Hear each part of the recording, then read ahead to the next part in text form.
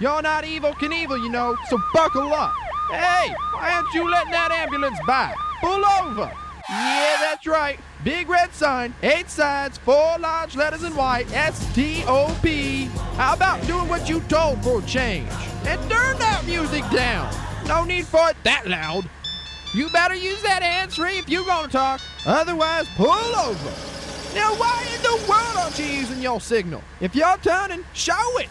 Uh-oh, bad weather ahead. Those lights better be coming on soon. Not only is this smart, it's the law. Now, there's nothing more stupid and embarrassing than being pulled over for something stupid. See? Those who say listen to your car really know what they're talking about. Brought to you by WMUL. Stay tuned for another sports presentation on the worldwide leader of Marshall University athletics coverage, the Cutting Edge Sports Radio Network.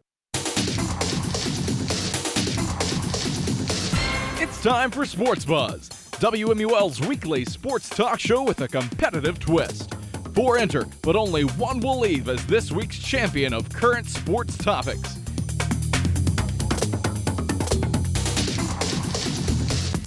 And now, here's this week's moderator. And welcome one and all to SportsBuzz. We got a different host this week. New host, I'm Ben Cower. It's been a while since I've hosted SportsBuzz, but I'm excited to be back. And we got some new faces, new places, and old faces and new faces on tonight's episode. I'll let them introduce themselves because one of them already has an issue with the old faces comment. But Justin, we'll start with you. Justin Zimmer, glad to not be behind the glass. Ben, miss seeing you behind there. Mm-hmm. You have any gimmicks planned tonight like you did for No gimmicks. Well, I missed it. I missed it. Or maybe I do. I don't know. Yeah, Wild West that one night on Inside USA. But yeah, it's nice to be in the Andrew Rogers Verzolini chair. Thrilled to be here. Sean Kelly, another old face. I was off last week, but it's always great to be on. Ben Anderson, it's great to be back on once again. Nate Courtney, I'm a new face. Glad to be here. I'm excited. Let's get it going.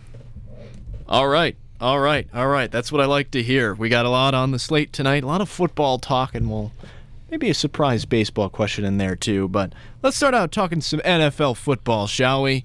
Let's start out with the Steelers. The Steelers, albeit they are 1-1. Steelers offense for about 2 weeks has it's been pretty anemic. So tell me, what happens first and why? Does Matt Canada, the offensive coordinator of the Steelers, get fired, or does Mitch Trubisky get benched? Justin Zimmer, we're going to start this one off with you. Look, I think you heard the chants on Sunday at Acrisure Stadium for Kenny.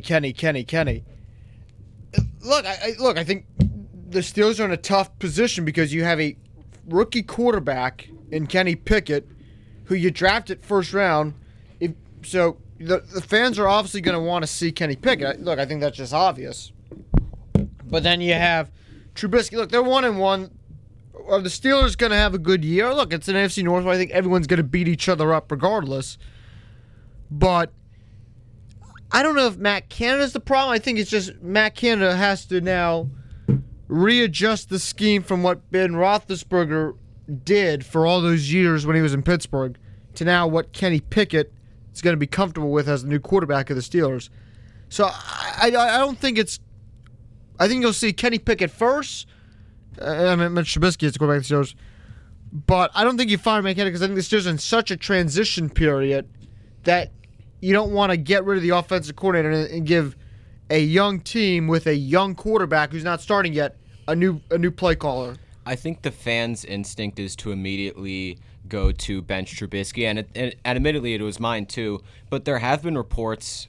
Andrew Filipponi, who is a local Pittsburgh sports reporter, said earlier today that there's inside info in the Steelers front office that people in the front office and coaches around him are getting sick of Matt Canada and the anemic offense that he's produced.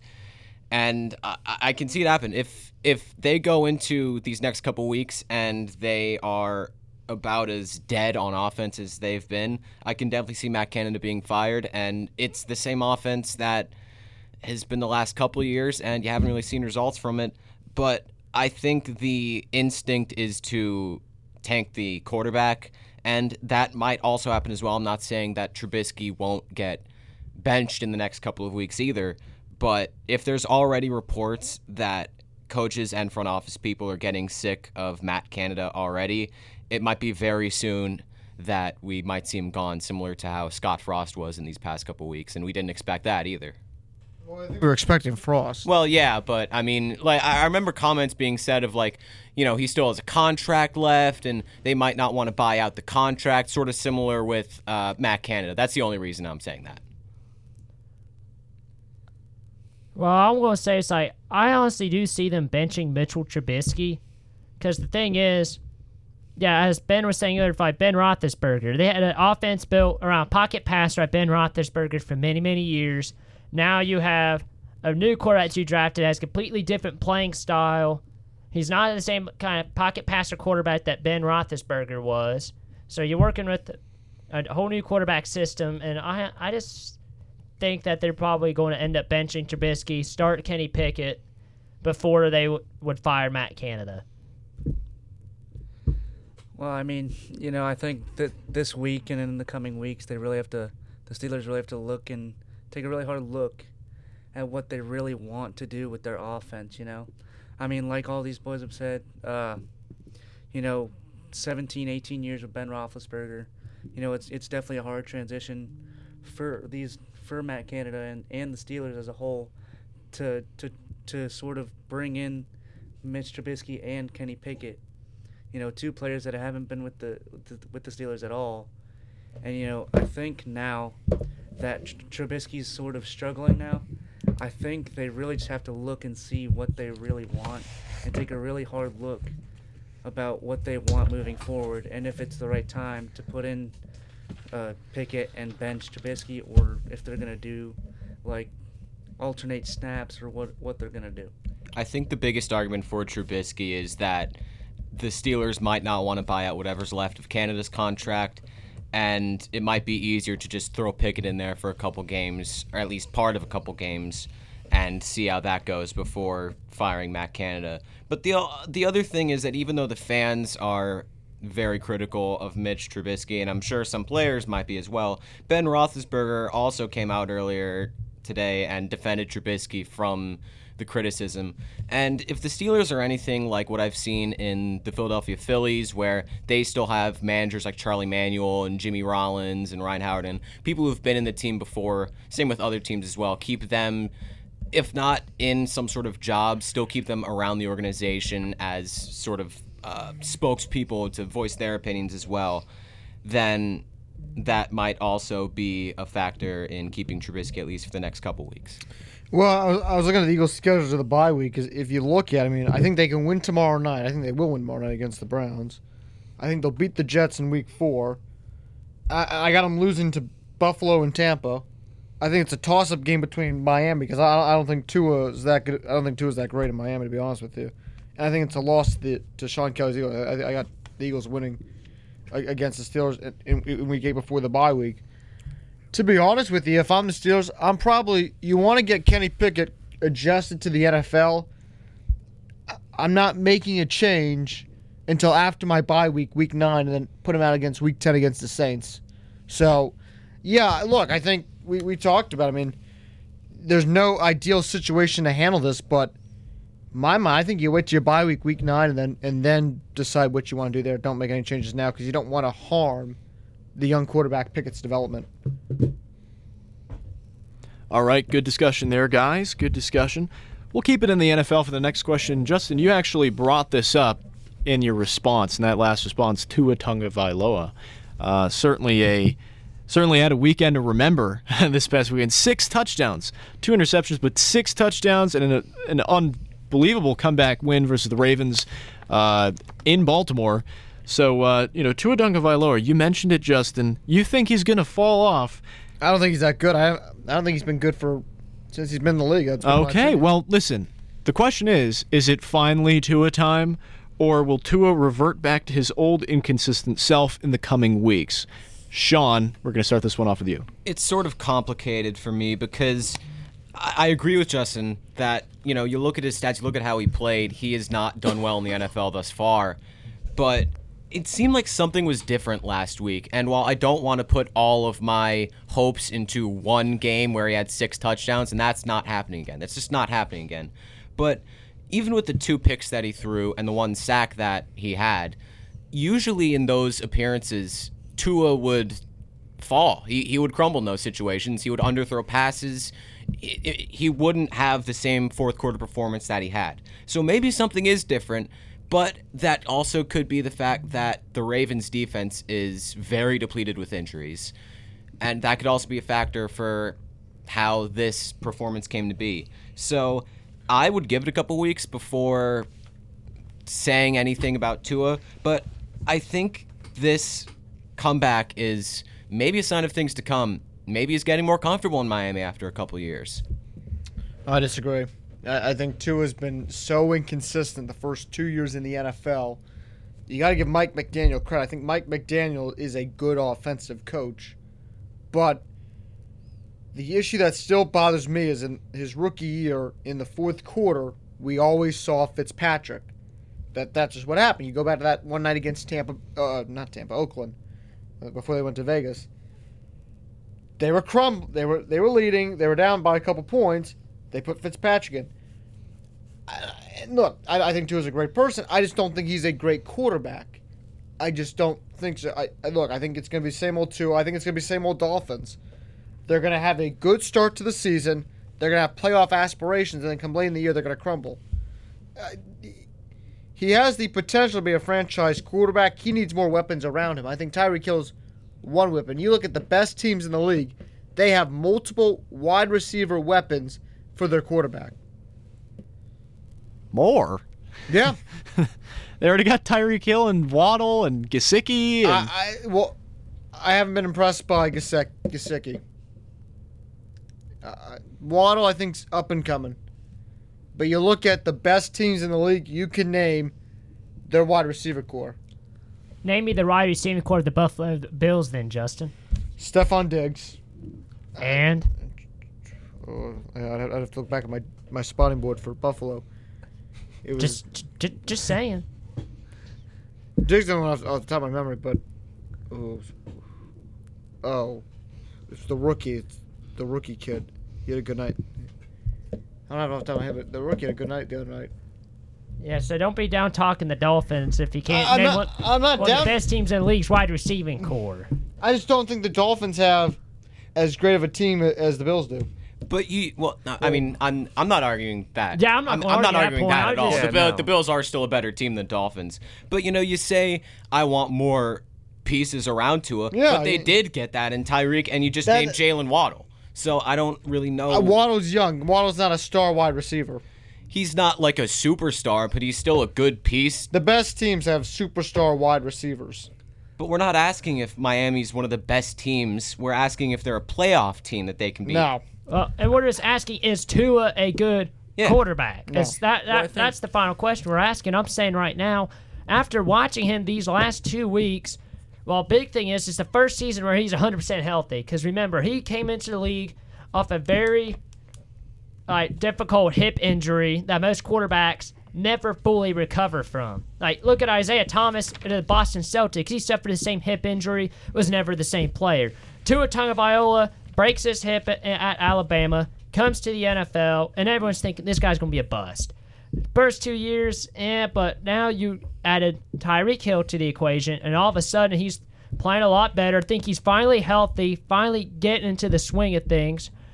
I'm not saying Tua's going to be like a top 15 quarterback. Careful. No. Just be careful, man. I'm just saying I think Tua is finally getting into the groove. I think he will have a pretty decent year this year. Well, I don't. I no. think the addition of Tyreek Hill definitely helps the Dolphins. That's one step. And didn't Tyreek Hill have like 2 50-plus yard touchdowns the other day?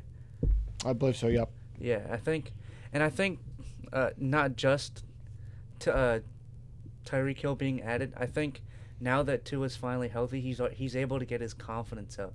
He's able to finally complete passes and stuff. Yeah, and by the way, if you need the Bills wide receiving core, here it is. I got it pulled up here on my notes. Dawson Knox, great tight end. You have Isaiah McKenzie, Jamison Crowder out of Duke. I have to give Duke a shout out because Ben Cowher's hosting. I know Ben Cowher's issue with Duke. Gabe Davis out of UCF, and then Diggs out of Maryland. I do agree with you that Tua has been very inconsistent, and there's still a very good chance that he can be this year too. I'm not saying that after 3 weeks Tua is completely back to being what he was in Alabama, but I think he might just be a little too quick to judge. But at the same time, the Ravens defense did have a bunch of injuries, so honestly, I don't know what to make of it. But I'm just saying, usually after having 2 picks and a sack, Tua would crumble in the past, and he didn't today. It didn't last week. Look, and they get the Bills on Sunday. Make your assessment on Sunday. See them play a great team in Buffalo, then make your assessment. I think we're jumping the gun way too early. Yeah, because they got Buffalo, then Cincinnati, the Jets, the Vikings, and then the Steelers. Those 4 games will determine, will kind of show how he's going to play. Only one of those teams are good, in my opinion. The Bills are the only good team out of that stretch. I think the rest of them, Miami could be. Especially the Vikings here. I mean, the Vikings have never shown really any consistency in the last few years. All right, good. That was some good conversation there. It was getting a little spicy at the end. That's what we like to hear. Let's get fired up a little bit. All right, maybe this question will fire up one specific member of our panel tonight. I'm a Cowboys fan, and I distinctly remember last week being told that the Cowboys were going to be manhandled by the Cincinnati Bengals in Dallas. It's okay. The Giants will do that for you on Monday night. Let me finish my point, Justin. Alas, that didn't happen. Cooper Rush pulled off the impossible in Dallas, happened to upset the Cincinnati Bengals. So tell me, what is your biggest takeaway from the upset in Dallas this past weekend? We're going to start this one off with resident Bengals fan, Ben Anderson. I knew you were going to do this to me. This is going to be good. I knew you were going to do this to me. Well, the first thing is, watching the Bengals O-line, I don't know what's going on. I'm like, okay, you got a bunch of guys that's never replayed with each other. Over time, you're hoping the offensive line will finally start improving, know how to play with each other over time. Big thing is, hey, you still got a top 10 quarterback in Joe Burrow. I don't think you hit the panic button yet. It's like we still got a decent defense. Offense looking good. We just got to get the offensive line going. We got the Jets. But at the end of the day, I would not hit the panic button just yet. The takeaways that I have are very... Ben, maybe on the I'm not really... let's just say I'm going to have some words with you when you get off the air, my friend. That's all I got to say. The takeaways I have are very few, but for one, the Super Bowl hangover is real. We've seen that in these past couple weeks. And the bigger issue, obviously, is the O-line. That's the biggest issue that we've seen with this team. And if they can't get the O-line fixed, even with the pieces that they brought in this offseason, then there is a very good possibility that Joe Burrow can be injured at some point this season. And we've already seen that in the past. There's a very good likelihood that it could happen again. And if that does happen, watch out.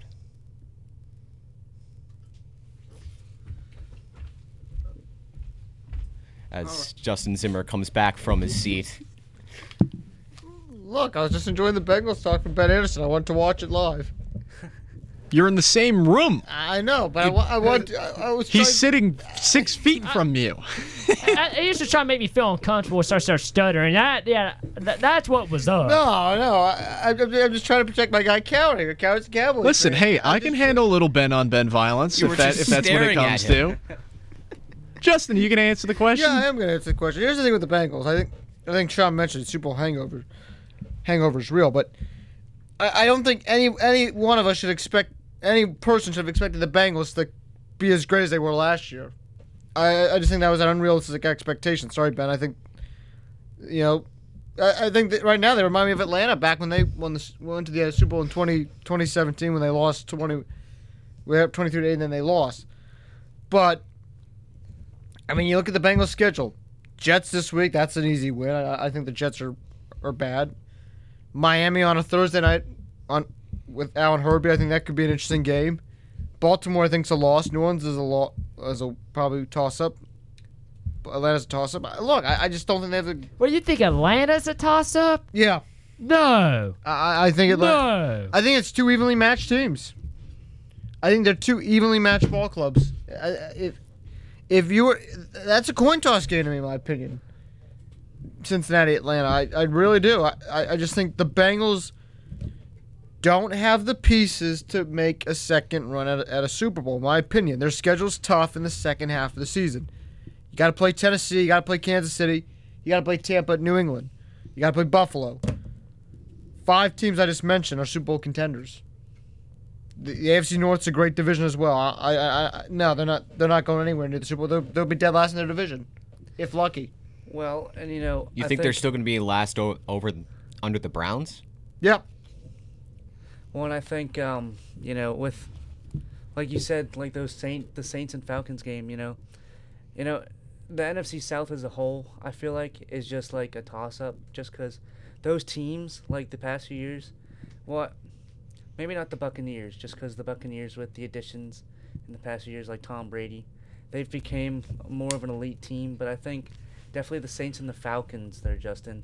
I think those teams are more of the unpredictable teams, just because sometimes they win games. Yeah, Carolina too in that. Yeah, that's true. I mean, they win games that some people wouldn't think they would, and they lose games that they should win, Put me down. Bengals in last place.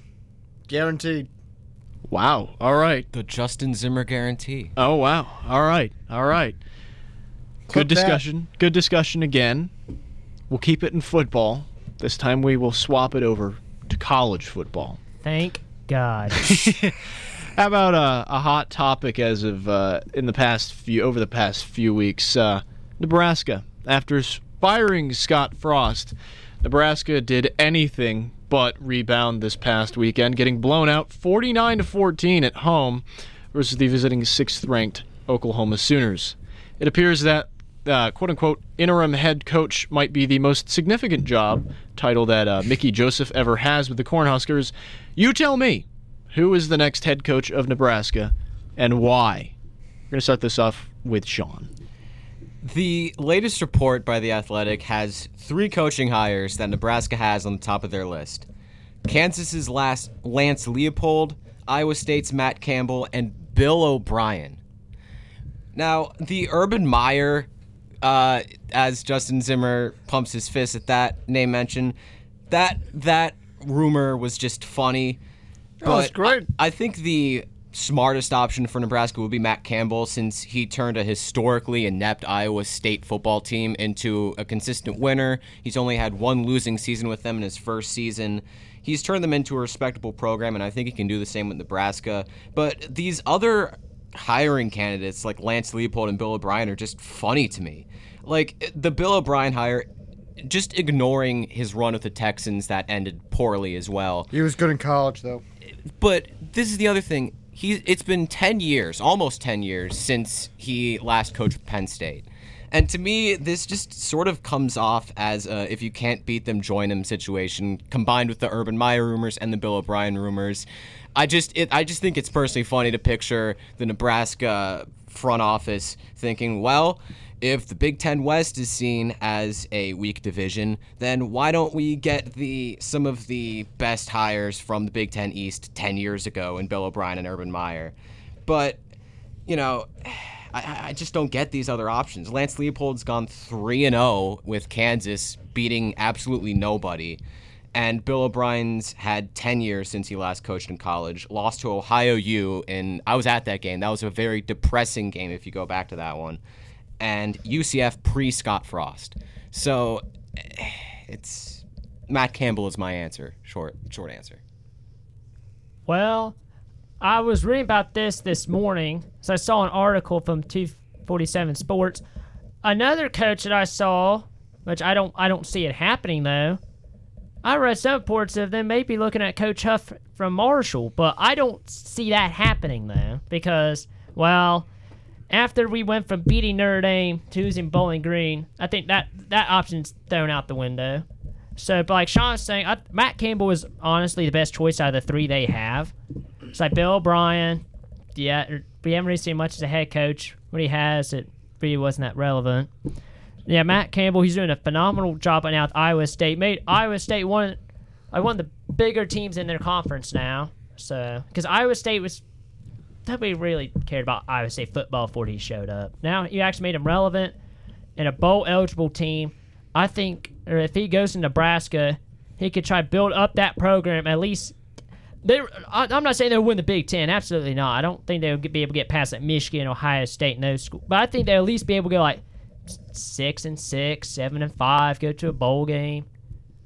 So yeah, I see Matt. I honestly see Matt Campbell.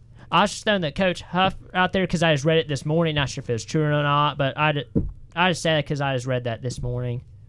But then I still got to give Matt Campbell, like Sean said. I mean, yeah, like these boys have been saying, I think Matt Campbell's the best candidate for the next head coaching job at Nebraska. But, I mean, I think that's an interesting point that you brought up, Ben, how Coach Huff has been interviewed or talked to about becoming the new head coach in Nebraska. I mean, I honestly don't know who it'll be, but I personally think it'll be Matt Campbell. I think he is the best fit. If the rumors of Lance Leopold and Coach Huff are true, it seems like most of Nebraska's head coaching candidates are ones who had hot starts. You saw that with Kansas at 3-0. You saw that with Coach Huff, who, we beat Notre Dame just a couple weeks ago, but then lose to Bowling Green the next week. Bill O'Brien, who took Penn State post-sanctions and turned them into a winning team, even with all the scholarship stuff that happened there. So it's a real toss-up with how, Kansas football goes. If they have a winning season and Lance Leopold can turn that team around, that's historically been a 0-win, 1-win, 2-win program, then, hey, maybe he can do something with Nebraska as well. But it's just a lot of question marks for Nebraska, in my opinion, in their head coaching decisions. I got one. I actually got two. Gary Patterson. Former coach of TCU, against a kind of off-the-radar pick here, but I think Nebraska needs a coach with experience in building up programs. Gary Patterson, he took over the job at TCU back in the early 2000s. He got them through Conference USA into the Mountain West, got them into the Big 12, and TCU was a strong football program. I think Nebraska needs someone with a veteran experience of how to build a program and how to build a winning culture. Gary Patterson is that guy who I think he knows how to build a winning culture, and he can build that in Lincoln. Only issue I got with Matt Campbell is I don't think you leave Iowa State. I think Iowa State is a great job.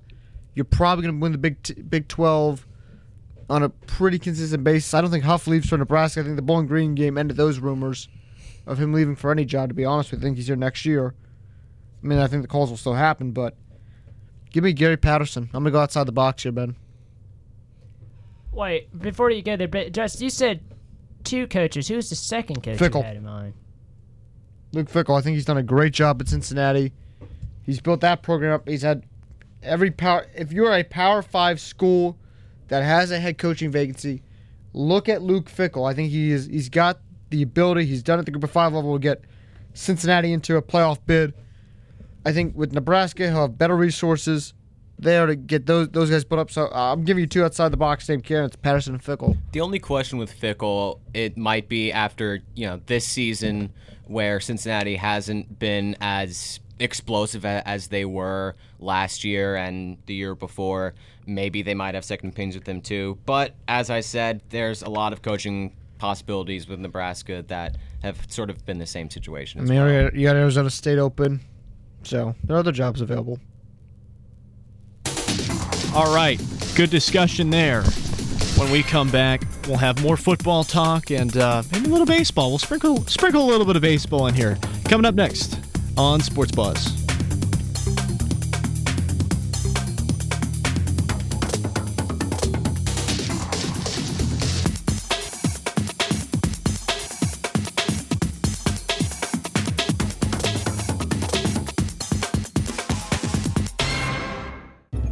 The adventure of a lifetime.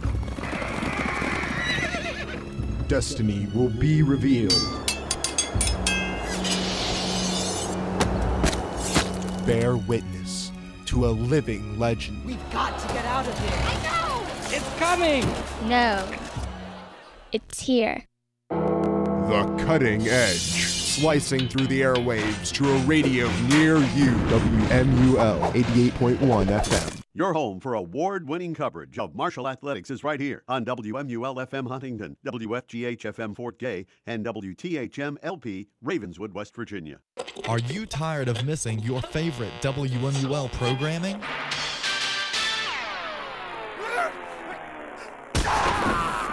No worries. Check out WMUL's online archive at marshall.edu/WMUL. Every episode of our news and sports programming, every story from the News Center 88 and FM 88 sports teams, and much more. marshall.edu/WMUL.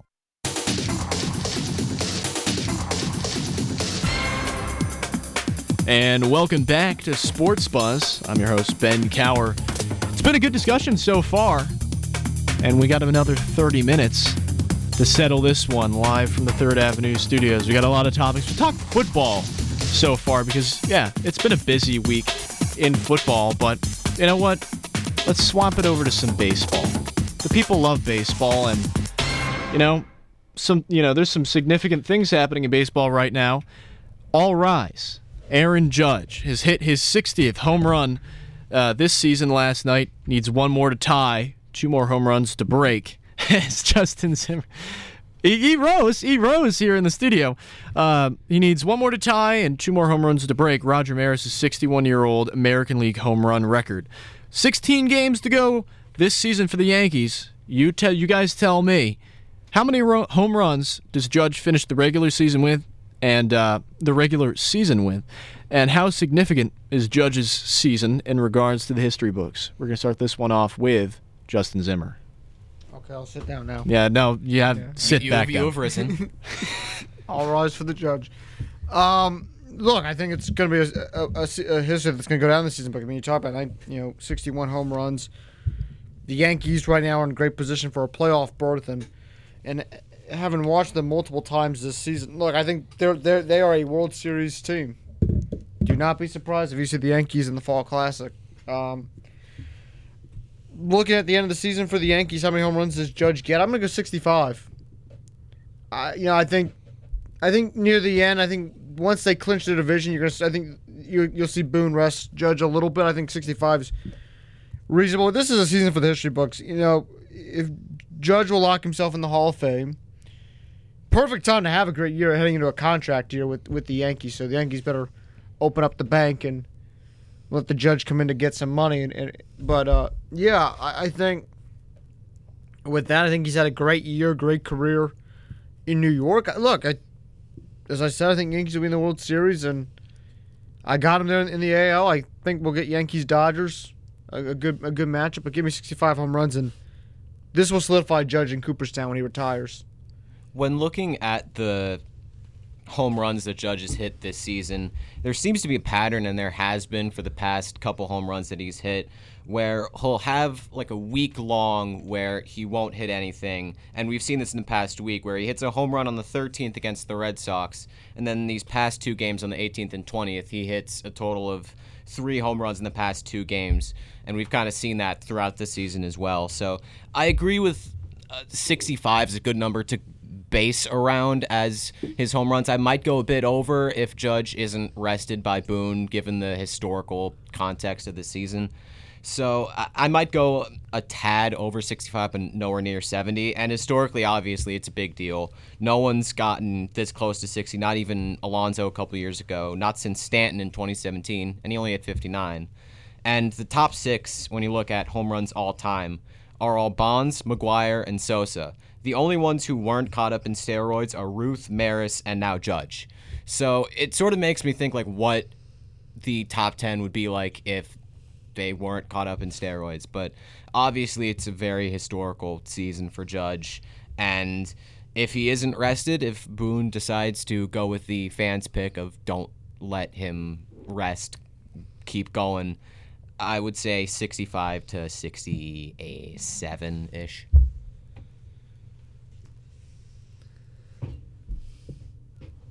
I'm going 68. Because it's like he's already at 60 now. He's on a hot streak. I don't really see the Yankees benching him. It's because the fans want to see if he can break Barry Bonds' 73 home run record. He's saying that he thinks he can do it. I think he comes up short, so I'm going to give him about the 68, 69 range. If he plays the rest of the season, if he rests, 64. I'm thinking close. I mean, based on how you brought up the consistency point, I think I'm going to go 64, 65 here. I think, towards the end of the season, people start to get really tired. And, that's still 5 more home runs than what he has now. I mean, I think he still get there. But you never know. We'll see. Plus, there is still 2 weeks left in the season. The regular season ends around the 5th to 7th because of the strike. 7th is the wild card. Yeah. So there's still 2 weeks for Judge to. He's obviously going to break 61. That's obvious, and I don't think he's going to be rested for at least most of the 2 weeks. So if he keeps up this pace that he's on, like I said, he's already had 2 home runs in the last 3 games, and even though that was against a struggling Milwaukee team and the Pirates, he still has a game against the Pirates tonight. So I wouldn't be surprised if he hits 1 or 2 against the Pirates just in this game alone. Schedule concerns me, though, a little bit late in the season. I'm looking at it now. Pittsburgh, I think, tonight, pretty easy. You get Boston, you get Toronto. I think Toronto's going to still have their stuff going. They're trying to fight for a wild card. Baltimore, sorry, Ben, I think, is out of it, but I think Baltimore's had a lot great pitching this year. Give me Brandon Hyde for Manager of the Year in the AL. I think he's done a phenomenal job this year with the Royal Birds. And then looking at October, you get the Rangers to end it. So, only thing that really concerns me, Ben Coward, is their schedule. I think they have a couple tough opponents and with matchups late in the year. So. That is the other thing. Honestly, when you say that schedule, other than the Toronto series, I don't really see that much of a struggle. Boston, he's already hit home runs against Boston. Boston's a last-place team in the AL East, and even though they're mediocre, their pitching isn't great. Same thing with the Rangers to end the season. The Blue Jays may be a little bit of a question mark, but they just let up 11 runs to the Phillies last night. And once you get to that bullpen, it's a real question mark for the Blue Jays and has been for the past 2 seasons. So there's still, and not even to say Baltimore. Baltimore's had good pitching lately, but with how they've been on a cold streak lately, anything can happen. Only thing that concerns me, though, is you want to get them rested for October, because I really think October is when we'll really see how good they are. Right now they're in the 1 seed, so they're in a pretty good spot, but again, this year the playoffs are a lot more condensed because of the strike, so you're gonna want to have Judge and all your stars rested for the playoffs. All right, good talk, guys. Good talk. Baseball. We'll swap it back to football now. Let's head back to the NFL. It's been a little while since we had an NFL question. Well, this episode probably, and when I say a little while, probably like 20 minutes. Let's talk about another 1-1 team after talking about the Steelers earlier and the Cowboys, both 1-1. Talking about another 1-1 team, the Detroit Lions. 71 points across 2 weeks for the Lions offense. Tell me, will the Lions win the NFC North? Yes? No? Why? Nate, starting this one off with you. I just don't think they can. I think, honestly, I think the Packers are still a really good team for the NFC North. They still have Aaron Rodgers. They lost Devontae Adams to the Raiders, but I don't think that slows Aaron Rodgers down as much as people think. While I do think the Detroit Lions are going to be a good team this year, I just don't know if it's going to be good enough to claim that NFC North title. I'm taking a hard stance on no on this. These past 2 seasons, they've basically shown that they're the Nebraska of NFL football, and by that I mean, do they play people close? Yes. But do they win? No. The only game that they've won so far is against the Washington Commanders, and while Carson Wentz does have a couple good touchdowns, a couple long passes that are impressive per game, he's played like Carson Wentz has the past couple years, and that's beautiful long passes down the field, but then he throws 2 picks and loses the game. So, you have your next next couple games, Vikings, who are a mediocre team but still can beat the Lions. Pats, same deal. Cowboys, Dolphins, Packers. If they can beat those teams, then there might be an argument. But for now, seeing as how you've only beaten Washington, and the only real comeback they had was in the fourth quarter when the game was already basically over, admittedly, against the Eagles. And while they did have a good comeback, yes, they still didn't win, and that's what's important. So, no.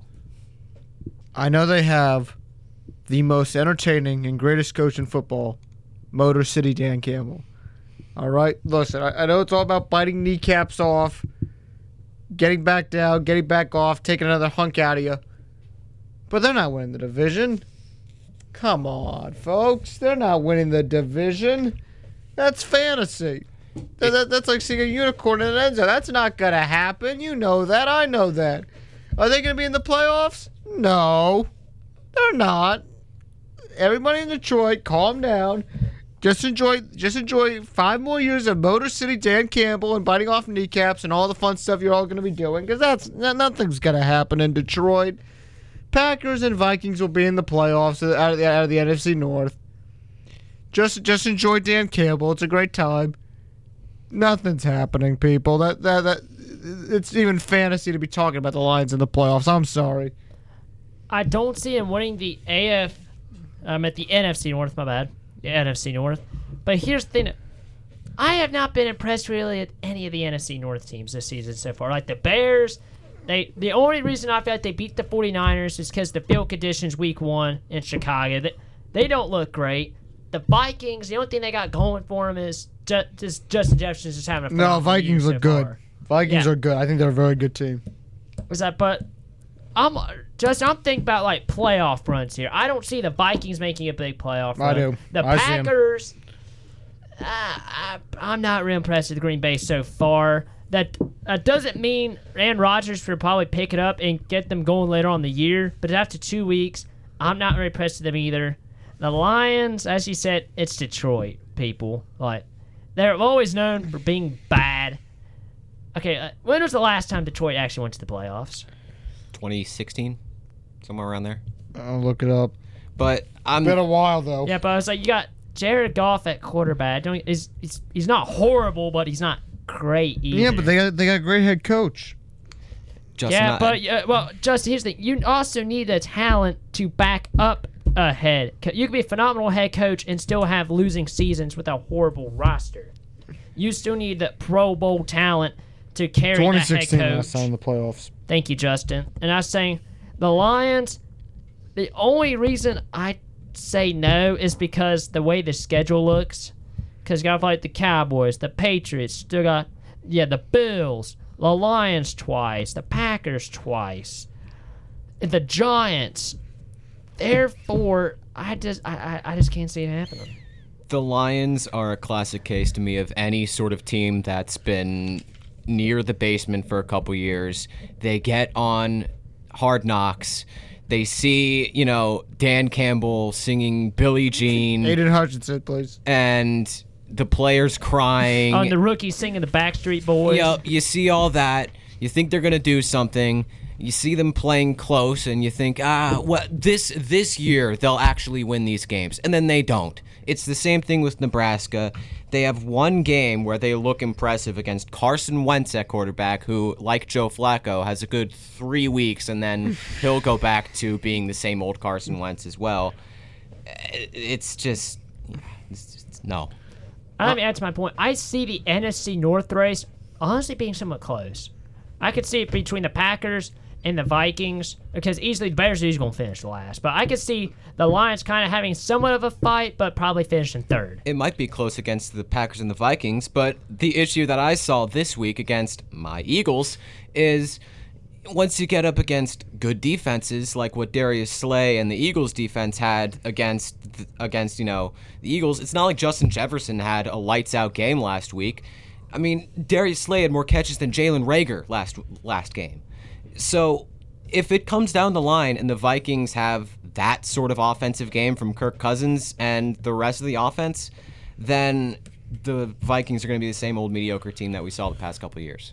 Even though they won't be in the playoffs, Ben, I can't go against MCDC. We just got to keep him in Detroit. He's a great coach. He'll be a great analyst for NFL in the next 10 years. No, we got Justin, even though he might not win the NFC North, he's won your heart. I love MCDC. I love him. I think he's a great guy. We just see Justin going Dan Campbell for Coach of the Year. Maybe he will be. I don't know. We're only 2 weeks in, and this will lead into our next question. We're going to keep it here in the NFL. Only 2 weeks in, but the Broncos, who, me being as intelligent as I am, picked the Broncos as one of my Super Bowl picks. I'm not so confident on that pick now. You're smarter than somebody else who said they were fourth best. Well, yeah, I know, but I'm just saying I'm not so confident about that pick now because the Broncos barely pulled off a victory at home this past weekend versus the frightening, terrifying Houston Texans. So you tell me, is Nathaniel Hackett on the hot seat already after 2 weeks? We're going to start this one off with Ben Anderson. No. He's a year one coach. I don't think he's in the hot seat because, well, you got a new quarterback and a brand new system. Yeah, Russell Wilson, who played for, I lost the coach's name. Pete Carroll, that's his name. Forgot his name for a minute. Yeah, Pete Carroll for all of his career in the Seahawks, and then all of a sudden he goes to Denver, whole new system, whole new team. I think you just got to have him try, once he finally adapts in Denver, I see them having a good season. Do I see him making the deep playoff run into the Super Bowl?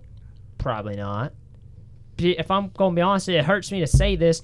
The only team in the AFC right now that I think has a legitimate chance of making a big Super Bowl run is honestly Josh Allen and the Buffalo Bills. Just the way they played the last 2 weeks, and they're going, all right, this team's legit.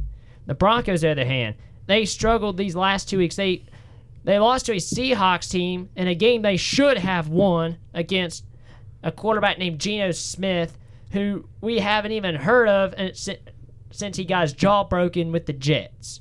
Then you played the Texans, who has Davis Mills. I never even heard of the guy until he played last year, to be honest with you.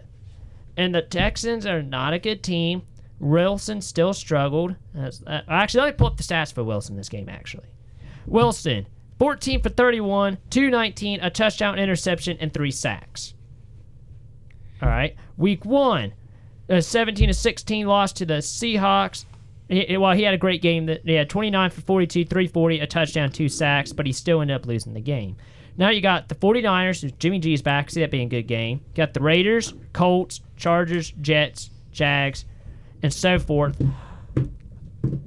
Big thing is, if Russell Wilson can adapt, he has to adapt quickly, because if he's not, I can see this falling apart big time. They got a tough schedule, but I don't think you pull the plug on a first-year head coach. I'm saying yes. And the play calling from Nathaniel Hackett shows that he's outmatched and over his head as an NFL head coach so far. When you're playing the Seahawks and Texans and you have play calls like the one where you trust your kicker, who has never made a 50-yard kick, to win you the game over the multi-million-dollar quarterback in Russell Wilson to not potentially win you the game.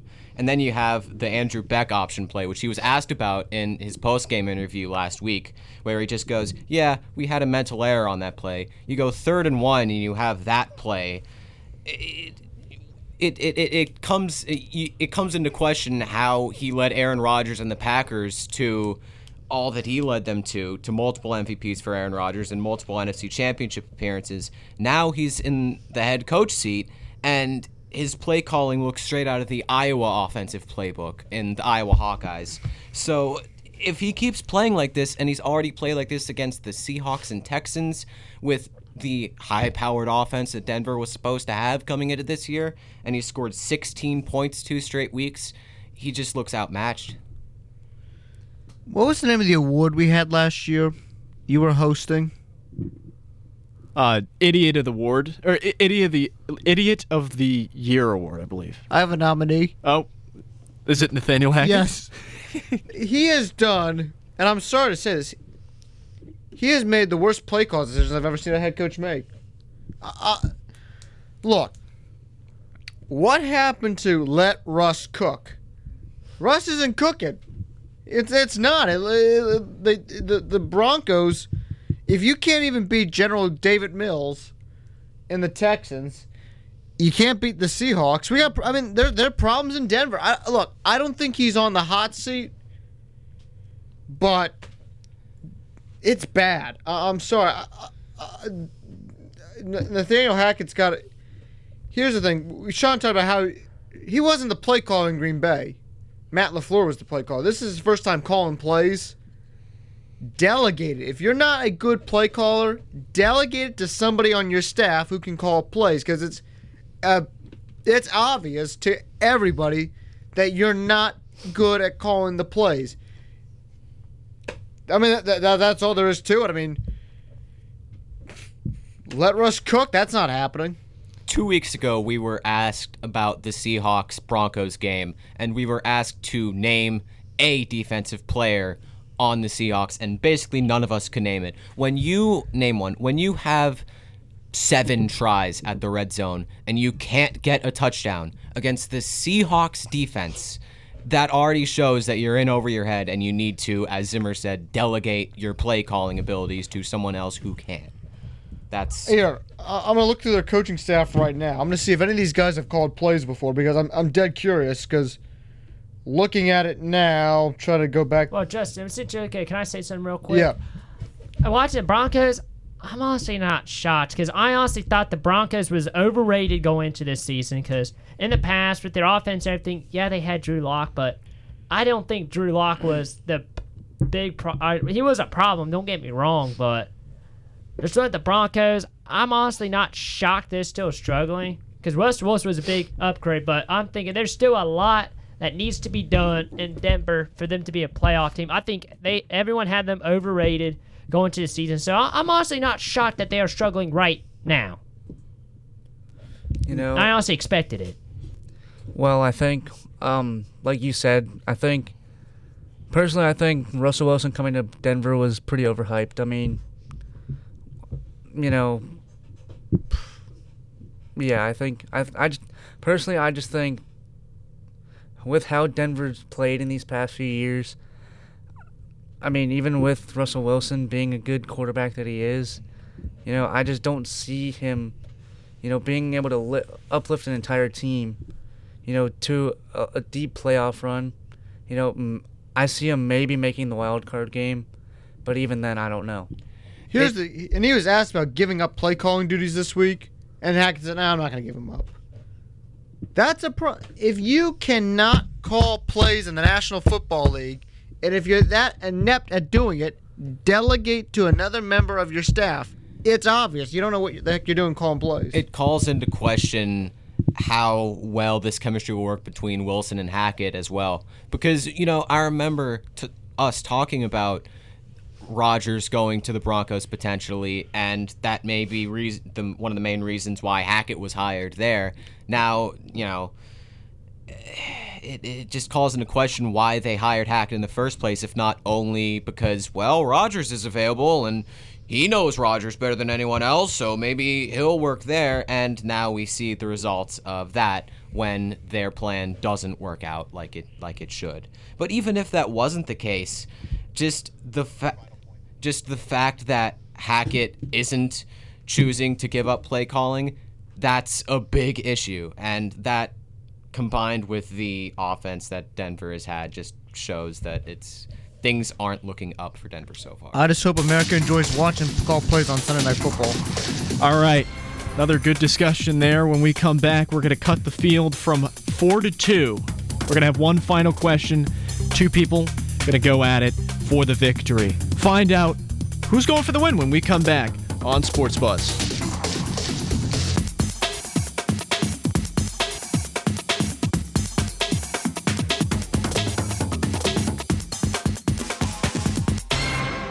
The worldwide leader of Marshall University sports coverage. Welcome back into the Soul Ballroom at the Convention Center in Riviera Maya, Mexico. WMUL welcomes you to the mountain town of Blacksburg, Virginia. We are high up here at the Gund Arena in Cleveland, Ohio. It's the 2005 Craft Mac Women's Basketball Tournament. Welcome back to Firestone Stadium in Akron, Ohio. The 2005. Bottom of the first inning, no score here at Appalachian Power Park. Marshall. WMUL FM, Huntington.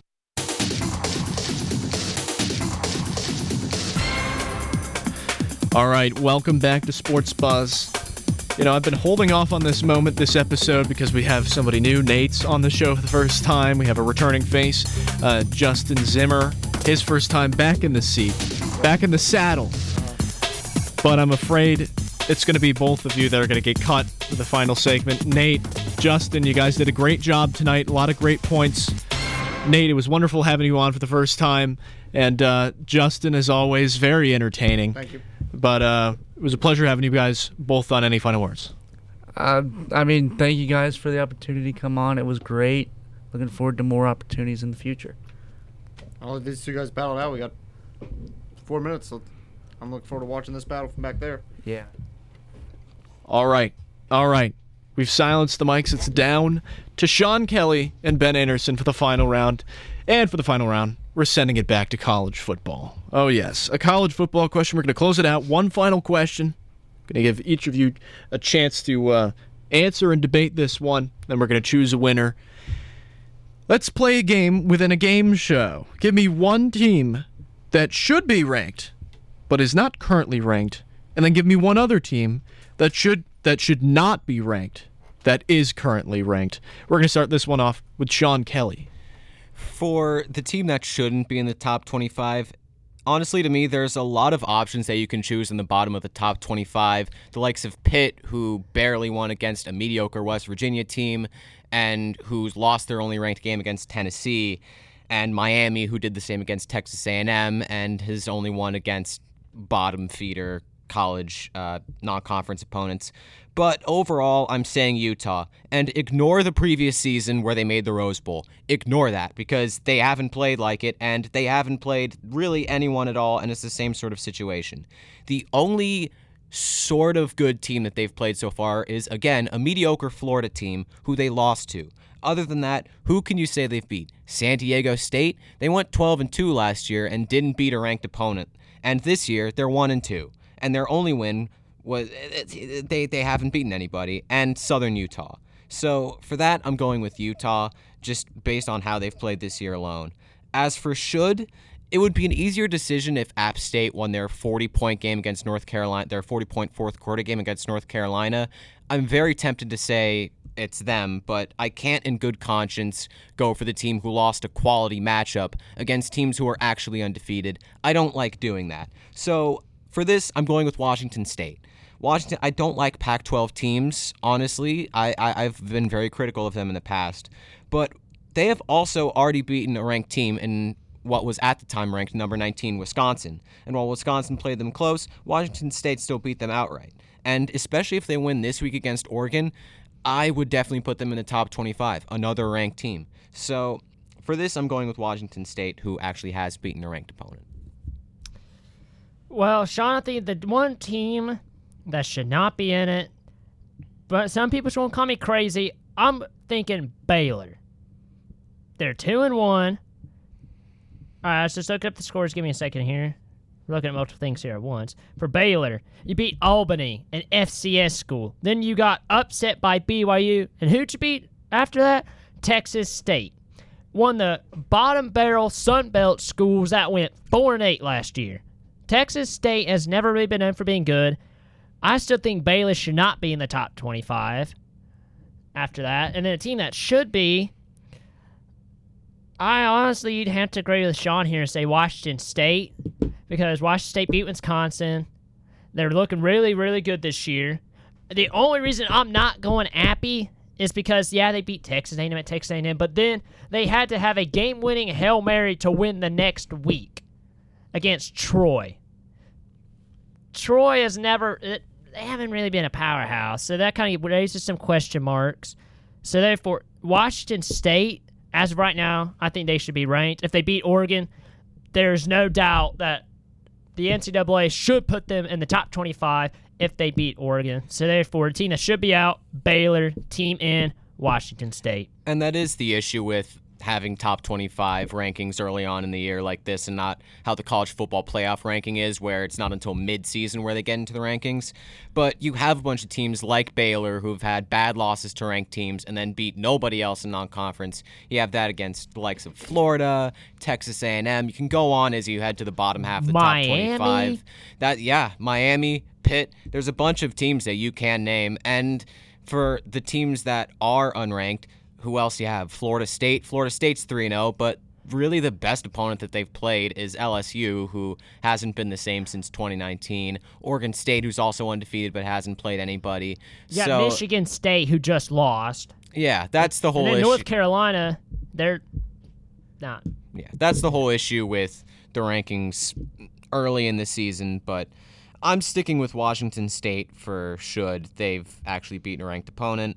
And Utah for shouldn't. They also have a very likely chance of falling off in Pac-12 play as well.